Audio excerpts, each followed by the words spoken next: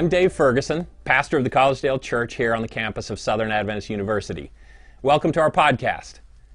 We're going to explore today some of the relevant words of Jesus Christ in Scripture to my life, to your life. So enjoy the message.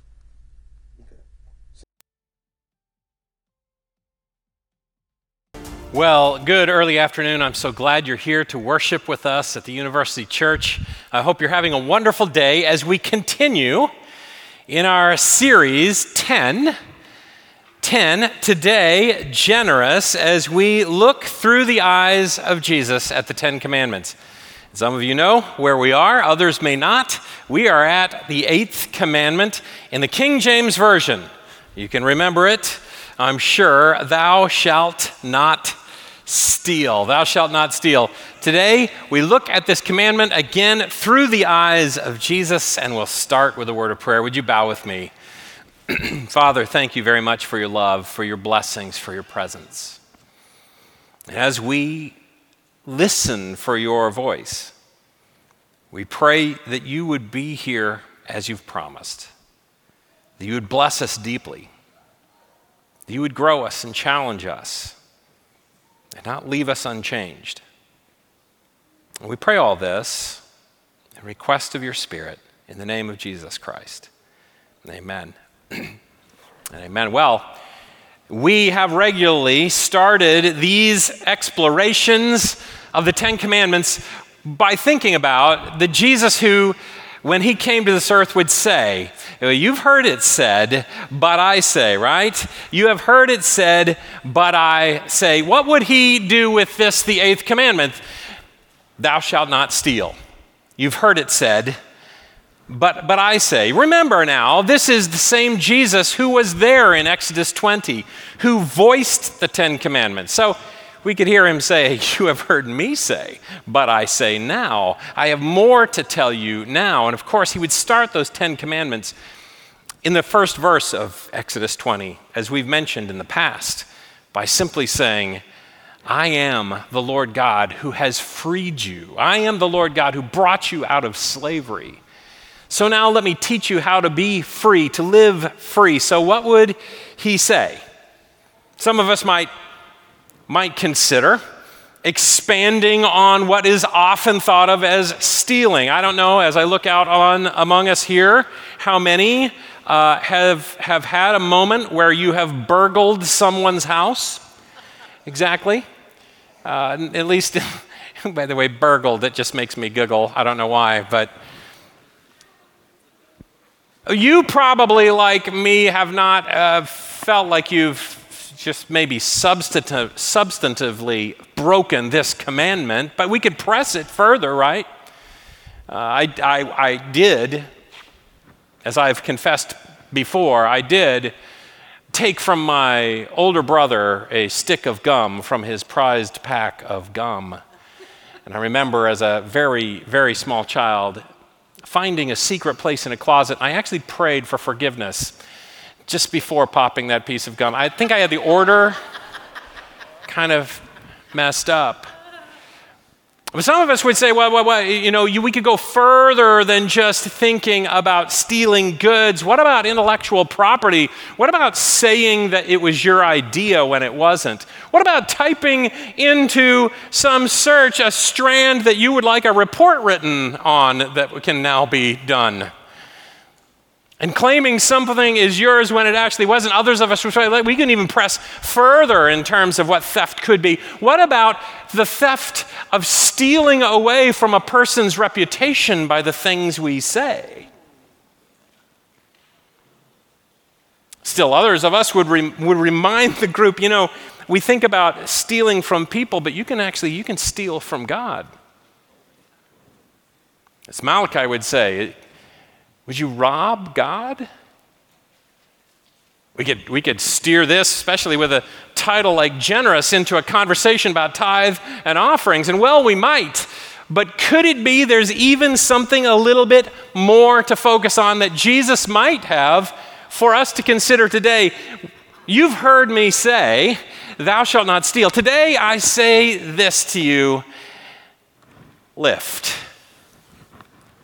You might not have any idea where I'm coming from here, so I'll take you back. I bumped into a poem, almost 130 years old at this point, written by a woman, published in a city newspaper. It's entitled Two Kinds of People by Ella Wheeler Wilcox. There might be somebody here who's familiar with it. Again, it's not from our time. I did once hear that somebody say, there are two kinds of people. The kinds of people who think there are only two kinds of people, and then the rest. But all the way back in 1896, Ella published this poem. I'll just pull out an excerpt from the poem, Two Kinds of People. There are two kinds of people on earth today, just two kinds of people, no more, I say. Let me see if we can transfer screens. Not the sinner and the saint, for it's well understood, the good are half bad and the bad are half good. No, the two kinds of people on earth I mean are the people who lift and the people who lean.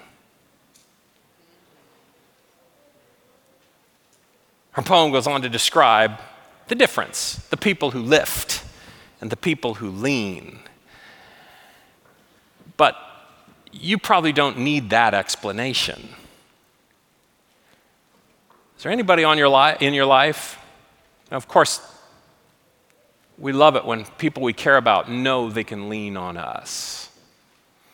But do you know anybody who it actually is the title of their life?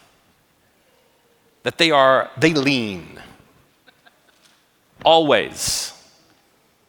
And forever. And only.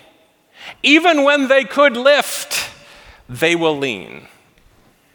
As if the world, maybe even you, owe them something. Do you know that? Have you felt that? When, in fact, you'll be doing something and you'll see them coming from a distance and it just washes over you. Oh. Have you had that kind of Christian internal conversation? Is it right that I don't actually want to get eye contact with a leaner? Again, I'm not talking about somebody who truly, deeply needs your help, and sometimes the leaner actually does, but the leaner never stops that posture. It's all about leaning on you. Somebody who lifts, oh my goodness, you see them walk through a door, and you don't even know that it's happening to you, but your spirits are lifted. It's a better day when that person comes along. Do you know somebody that if you're having a difficult time, if you could just get around that person, your spirits would be lifted? Kind of like knowing there is somebody that no matter how good your day is, if you got around them, they would be dampened. The question is not how do you label the person to your right or to your left? The question I have is, can you hear Jesus call? You've heard me say don't steal. That will never be enough. Our lives in Christ are not best described by what we are not, but by what we actually are. And Jesus says, lift. What is lifting anyway? I think it's very simply put.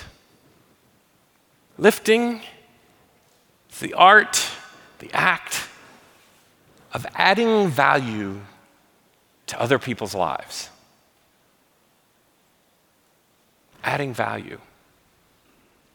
Have you known somebody who even in the moment of their need, when you have supplied their need, they still found a way to add value to your life?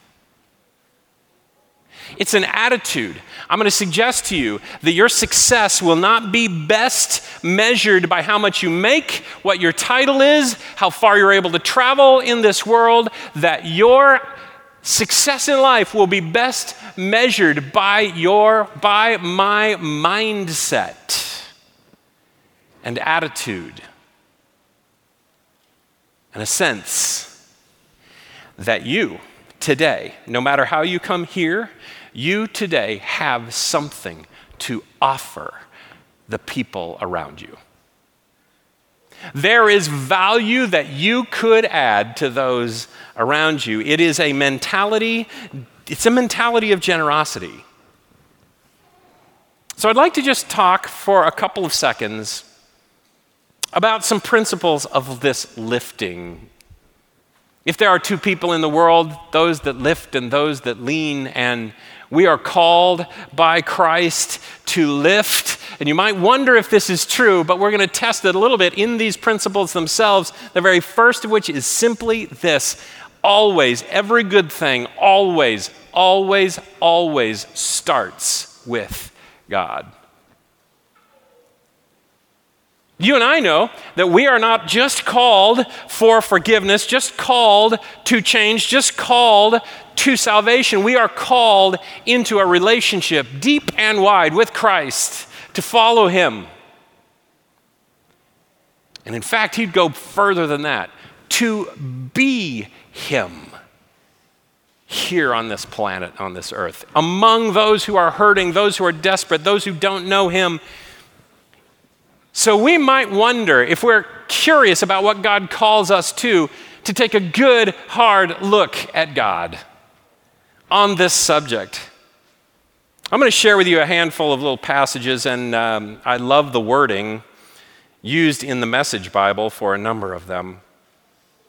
Psalm 100 says this: "For God is sheer beauty, all generous in love, loyal always and ever." Some lean, others lift, and this is a passage that says, all generous in love, loyal always and ever, always lifting. If you could get in the same space with God, you would be lifted up, no matter what you've done. You can see in your mind's eye, can't you, a Jesus who encounters a woman who's brought to him as a trap and a trick, and he doesn't shrink back, he doesn't fall away. Instead, he leans in and he lifts her up.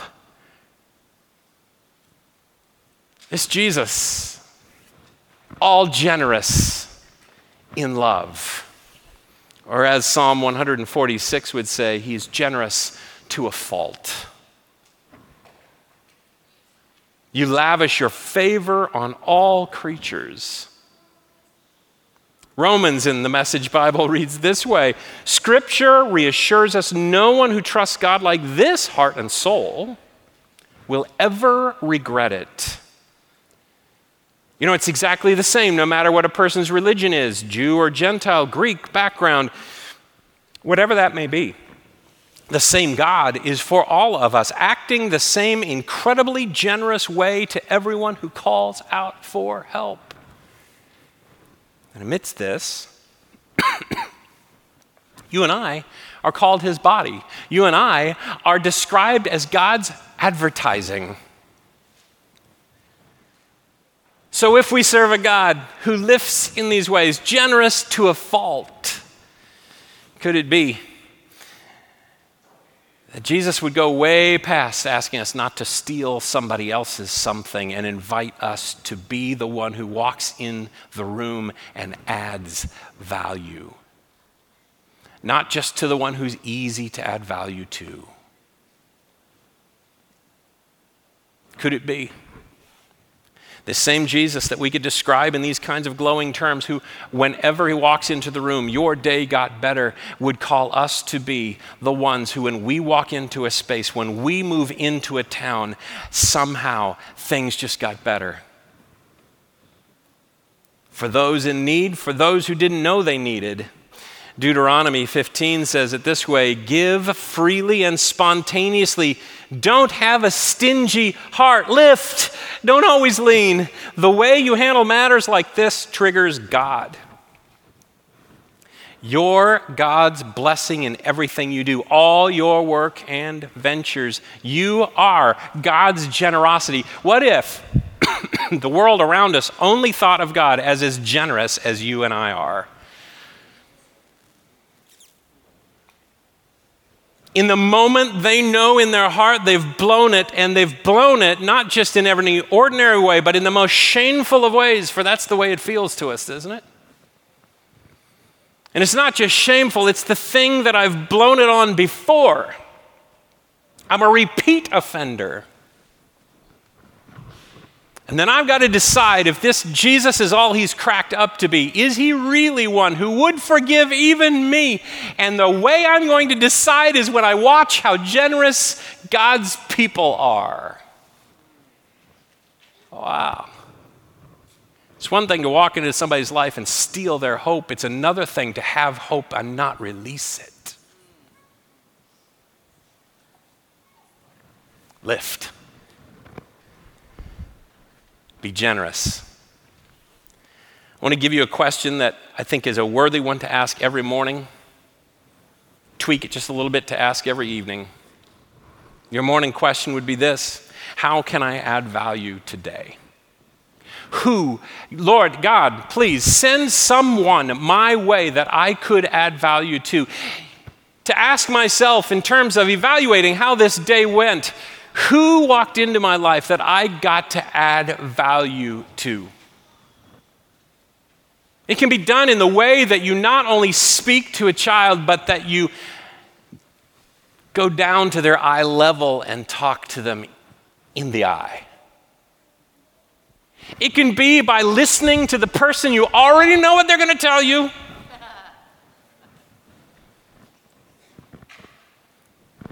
Or giving up that extra moment of time. Oh yeah, generosity could easily have to do with your dollars. But I'm suspicious that if given a choice, Jesus would take our lips over our pocketbooks and our time over our money. Oh, that he could have all of us. And have both. So what does it look like? What does it look like? I'm going to just talk about a couple of principles. If you would like to be a lifter rather than a leaner, as typified across your life, if you would like to have a little bit more development in the area of generosity, there are a couple of things that we find in all that God says and Jesus does.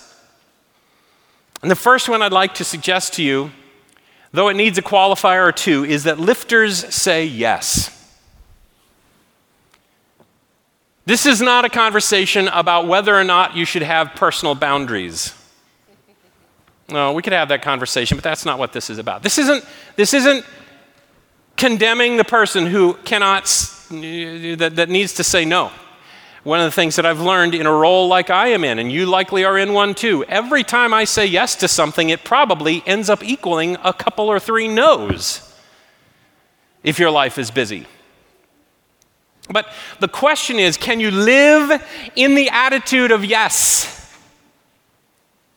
It isn't even exactly what comes out of your mouth. My mother, an accountant, a financial leader, and just a quintessential all-around great mom, when I or one of my siblings would go to her with a plan or an idea, Mom, can we? Very often we'd be met with the reasons why that might not be a great idea. Later in life, I would work at the same institution that she financially managed. And I knew that there were times when I was going to go and say, hey, I've been worrying about this, I've been thinking about that in this department that I am leading, and I'm wondering if we could do something here. And then I would listen to all the reasons why we probably can't. But the thing is, my mom lived in the inner world of yes. In spite of her accounting background and all that she was doing there, which not every accountant even approaches it that way, mind you. But I knew something about my mom, and that is that while she would list off, because this is her personality, list off all the reasons this might not work, she would go from there to plot and plan and try to figure out, how could I make this work?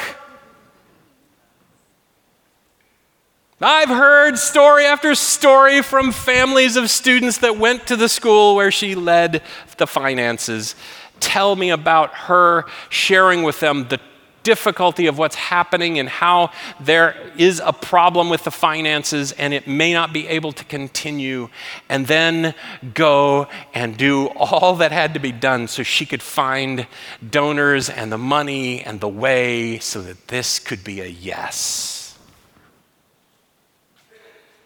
When you see the need around you, do you stockpile the excuses that allow you to live in no? Or can we gravitate toward a generosity of yes? Is it possible that there are times that it's even an act of theft to say no where I could say yes? Taking something that somebody could have, that maybe God wants them to have, and instead I take it for me.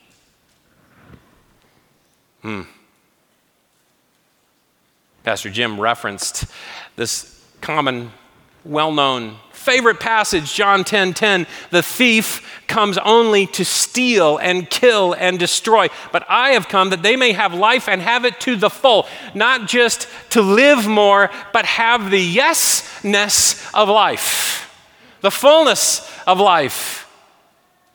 You know, fascinatingly, there's a lot of study that's been done on the subject of regrets and what the things that we regret and how we regret.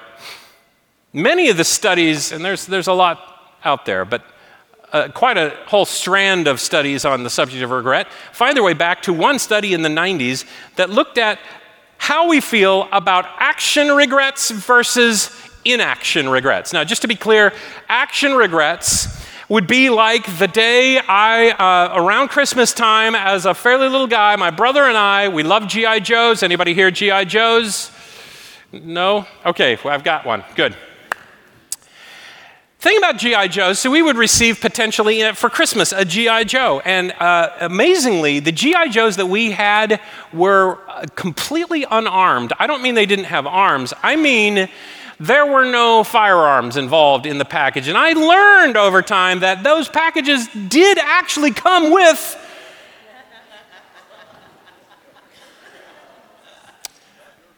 a little something to do with the person who was filling the role of Santa Claus at the time in our household. My brother and I had discussions, and especially, so we would wander through the toy aisle of Sears. There was a really amazing toy aisle back in the day. I don't know if it was actually and Roebuck at the time, but anyway, some of you know what I'm talking about. Others of you are going, I think there still might be a Sears somewhere. I don't know. Well, so we would wander through looking, and in that process, my brother and I, we had a little conversation as we came to the aisle where the G.I. Joes were, and there were a number of them that the box was open so you could actually see what you're getting in the box, and there was the G.I. Joe, there'd be a helmet, there was all sorts of like military clothing, and I mean, we were ready to go to war, to just be honest, my brother and I, at our little ages. And we couldn't help ourselves, right? But we didn't even have one of those rifles, but to be able to, to just touch it. And it actually wiggled free from the straps that were holding it in. A couple of different models. My brother and I talked about this I wiggled one free, and he wiggled a different model's firearm free, and into our pockets they went that pre-Christmas day. Back at the house, and maybe you remember some situation like this. I felt like the area was glowing as I tried to make it out of the house. Into the house and out of that store and into our bedroom where and this created an issue now too, because we're going to play with these, but we need not to be seen. And we immediately started to feel awful. These two guns were sitting there on the floor, and neither of us could even touch them. And we regretted our actions. Action regrets are those things that you've done that maybe you tried something and it didn't go right, so you regret that you even tried. Maybe it went exactly how you thought, but that was not what you should have done, and so you regret those actions. it was a very short interval between getting home and trying to play with those guns until we went to our dad and told my dad what we had done, and we just were, he could see it. It was one of those moments when, you're trying to decide how to punish someone, and they're like, yeah, there's nothing that can be done to make life worse for him right now. And so my dad led us through a conversation. Well, what do you want to do about it? Well, can you take them back, Dad? No, I can't. But I'll go with you to take them back. These two little boys wander into Sears with two little plastic guns. And my dad gets the manager, and the manager has misread the situation. He thinks that my dad discovered that we stole something and is making a point and bring us back to face the music, and the manager decides he's going to play this role well. There were conversations about jail cells, and there was just all sorts of, till my dad stepped in and goes, no, I think you misunderstand. This is their idea to bring these back, and they're deeply regretful, and if there's something they need to do, they're giving them back, but if they need to pay for them, they will. See, inaction regret would be how I would have felt if we hadn't figured out how to return those guns. Action regret is taking it. Inaction would be not being able to, or regret of not having taken them if I hadn't taken them. So which do you feel more keenly over the course of your life? And there's some interesting data. In the short term, after the events happen, an action asking her out on a date, and it became a public knowledge that she turned you down, and now you're embarrassed. Short term, this is far worse than not having asked her and wondering maybe she would have said yes. That's the short-term reality, but the long-term reality is this. We recover fairly quickly from the mistakes, the pitfalls. The thing you think is the worst thing that could happen in the world, the way we describe it that way, is often nowhere near the worst thing that could happen. I failed a test and now I can't even be a doctor. And 20 years later, you look back and you think, my life is good. The course was changed. But the one who always wondered, I think I should have gone as a student missionary for a year, and they keep bringing it up.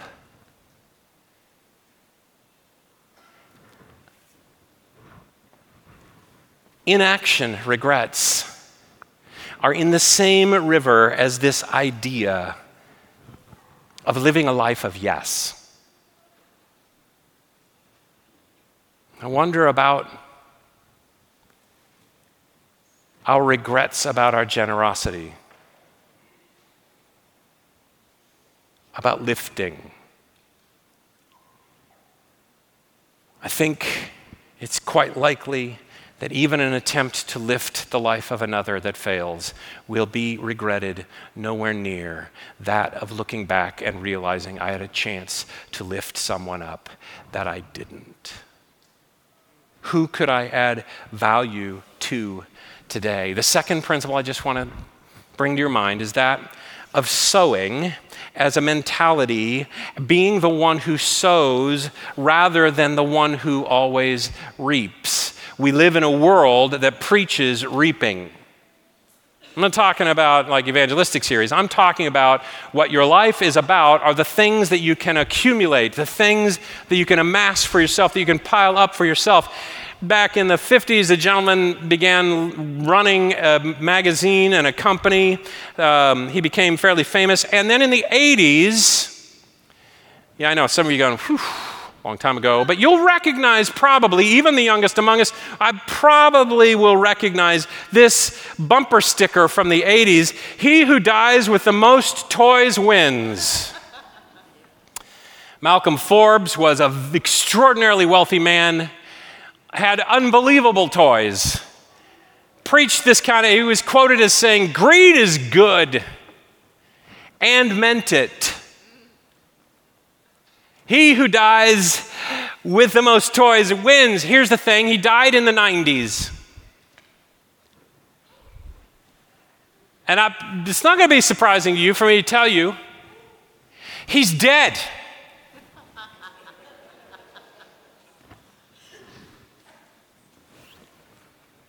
And wildly wrong.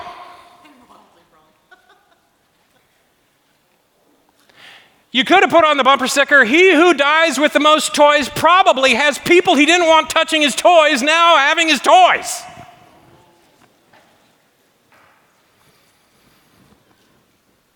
He who dies with the most toys immediately has no toys.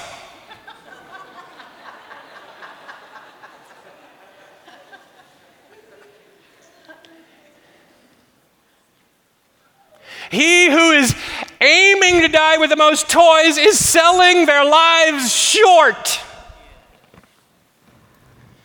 But Jesus would say, what are you doing, Malcolm? Creating for your future past this life things that rust and moths will eat and destroy, and they're just toys. Can you hear, Malcolm, how infantile you sound? And Jesus would say, don't shoot for toys, go for treasure. Heaven kind of treasure. Go for the kind of treasure that moth can't get at, that rust never weakens. Go for he who dies without the treasure of heaven is dead.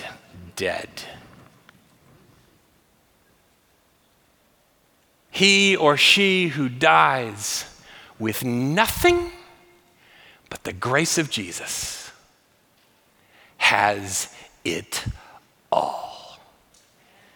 Malcolm, even your toys. For they walk around with the one who owns the cattle on 1,000 hills, calling them his princes and princesses.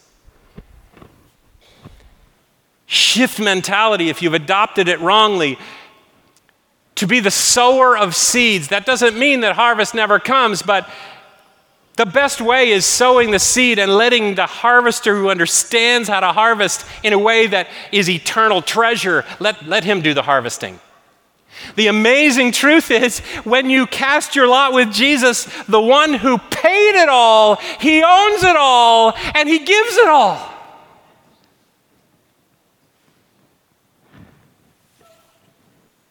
Proverbs 11 in the Message Bible, verse 24 says it this way: the world of the generous gets larger and larger. The world of the stingy gets smaller and smaller. Larger and larger. I wouldn't have understood this nearly so well except to, and I've shared a thought about my mom, to live in the same household with my mom and my dad, and they chose a life of giving themselves away in all sorts of ministries.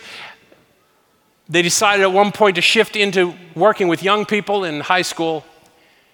Spent over 30 years working in an institution where by policy they could not own their own home, could not build any equity for retirement, in the time period where everybody's wondering, will there even be any retirement left by the time we get there?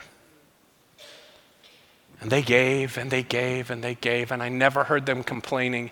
And maybe they knew, maybe it would have been a surprise to them, but I feel like they knew what I didn't really know, and that is they were storing up some incredible treasure. Do you know, if my father is coming to visit here with regularity, I have people come to me that I wasn't even sure they knew who he was, saying, I heard your father's going to be here.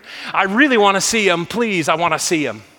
And what happens when they see one another is usually there's some story back and forth because my dad has to be reminded why they even know each other, potentially. And there will be a story about the fact that he was a teacher of one of their children or one of their parents or them themselves. And you can tell the affection. My father lives in wealth. I can't go anywhere with my dad on a quick time budget because somebody who loves him that I didn't even know wants to say hi and love on him. Oh, cast seed. Sow seeds. And the harvest can take care of itself.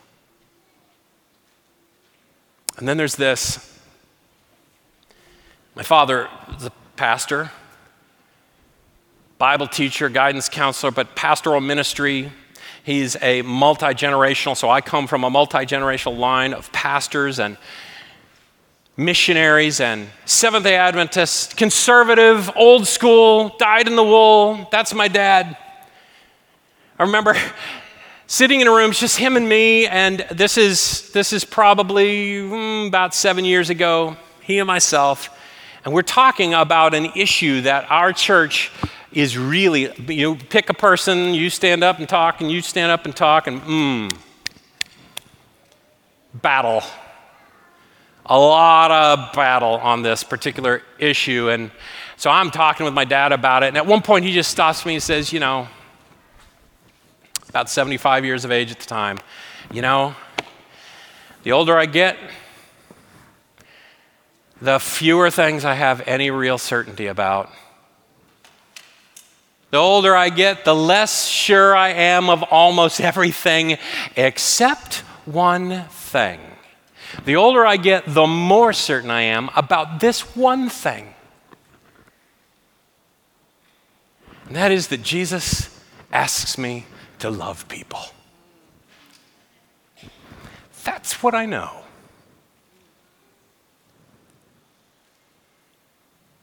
Whether you're a person everybody expects we should love, whether you're a person who knows you need love, whether you're someone faking that you can do this alone, or you are the most objectionable seeming person to a particular culture. It does not matter. All I know, my dad would say to me, and I will tell you, I grew up in a house where I knew my dad loved me. This was a man who defined love to me, and yet I would tell you, I watched him grow in his ability to love.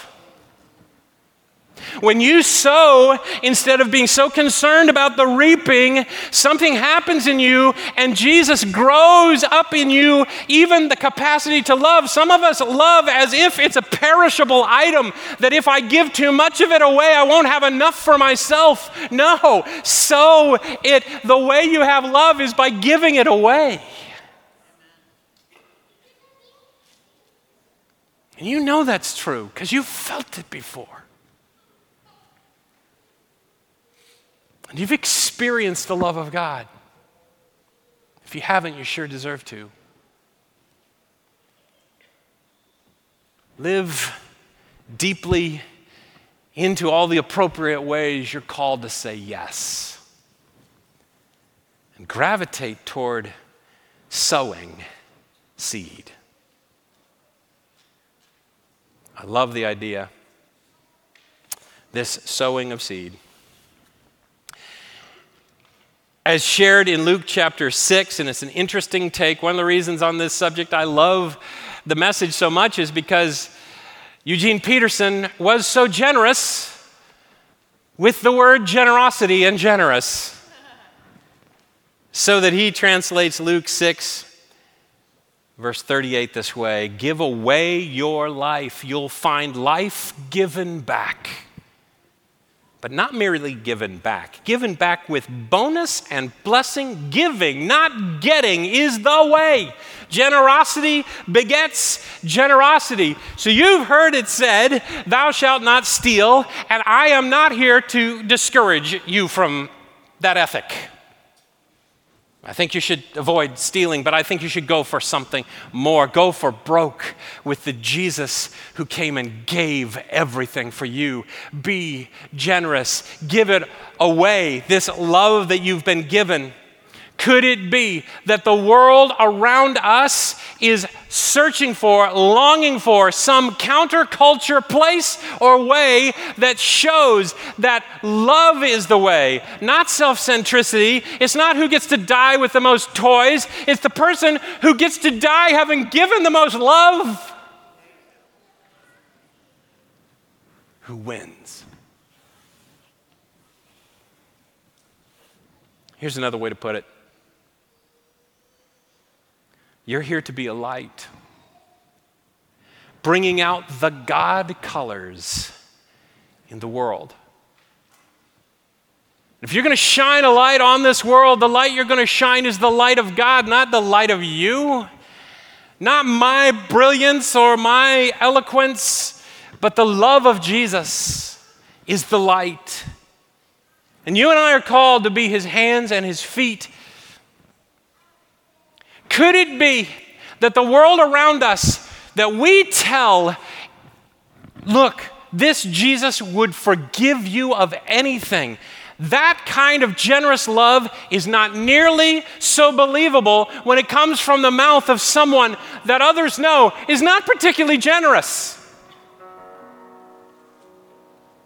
Could it be that my generosity towards others, how I give away my time, how I lend my reputation, how I use my resources, could it be that that speaks to whether or not God will forgive you?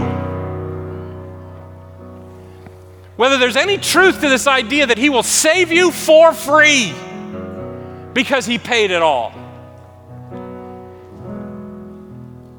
It's another way to put it. You're here to be a light, bringing out the God colors in the world. God is not a secret to be kept. We're going public with this, as public as a city on a hill. If I make you light bearers, you don't think I'm going to hide you under a bucket, under a bushel. No, I'm putting you on a light stand. So now that I've put you there on a hilltop, on a hill with a light stand, shine, shine, keep open house, be generous with your lives, don't hold it back. There isn't a lot of time left. This isn't about us making it comfortable for ourselves here. It's about us buying in, sowing seeds, being a part of treasure that moth can't get to.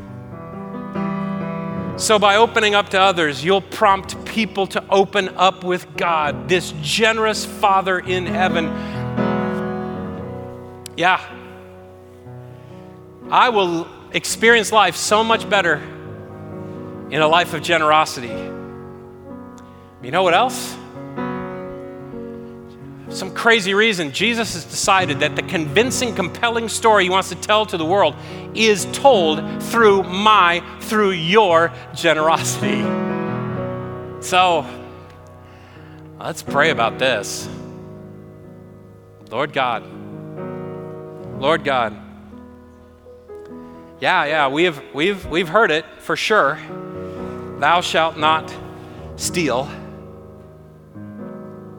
That's a box that I got to check today, but on the other hand, as I hear your voice call out to me, be generous. Your generosity gives validity to my generosity. Could it be that there's someone today that I need my eyes open to, that I could add value today? So Lord God, I want to say yes to you. Enlist me, send me, show me the places to sow seeds of investment, adding value. We are yours. We claim the blessing of your presence. In Jesus' name.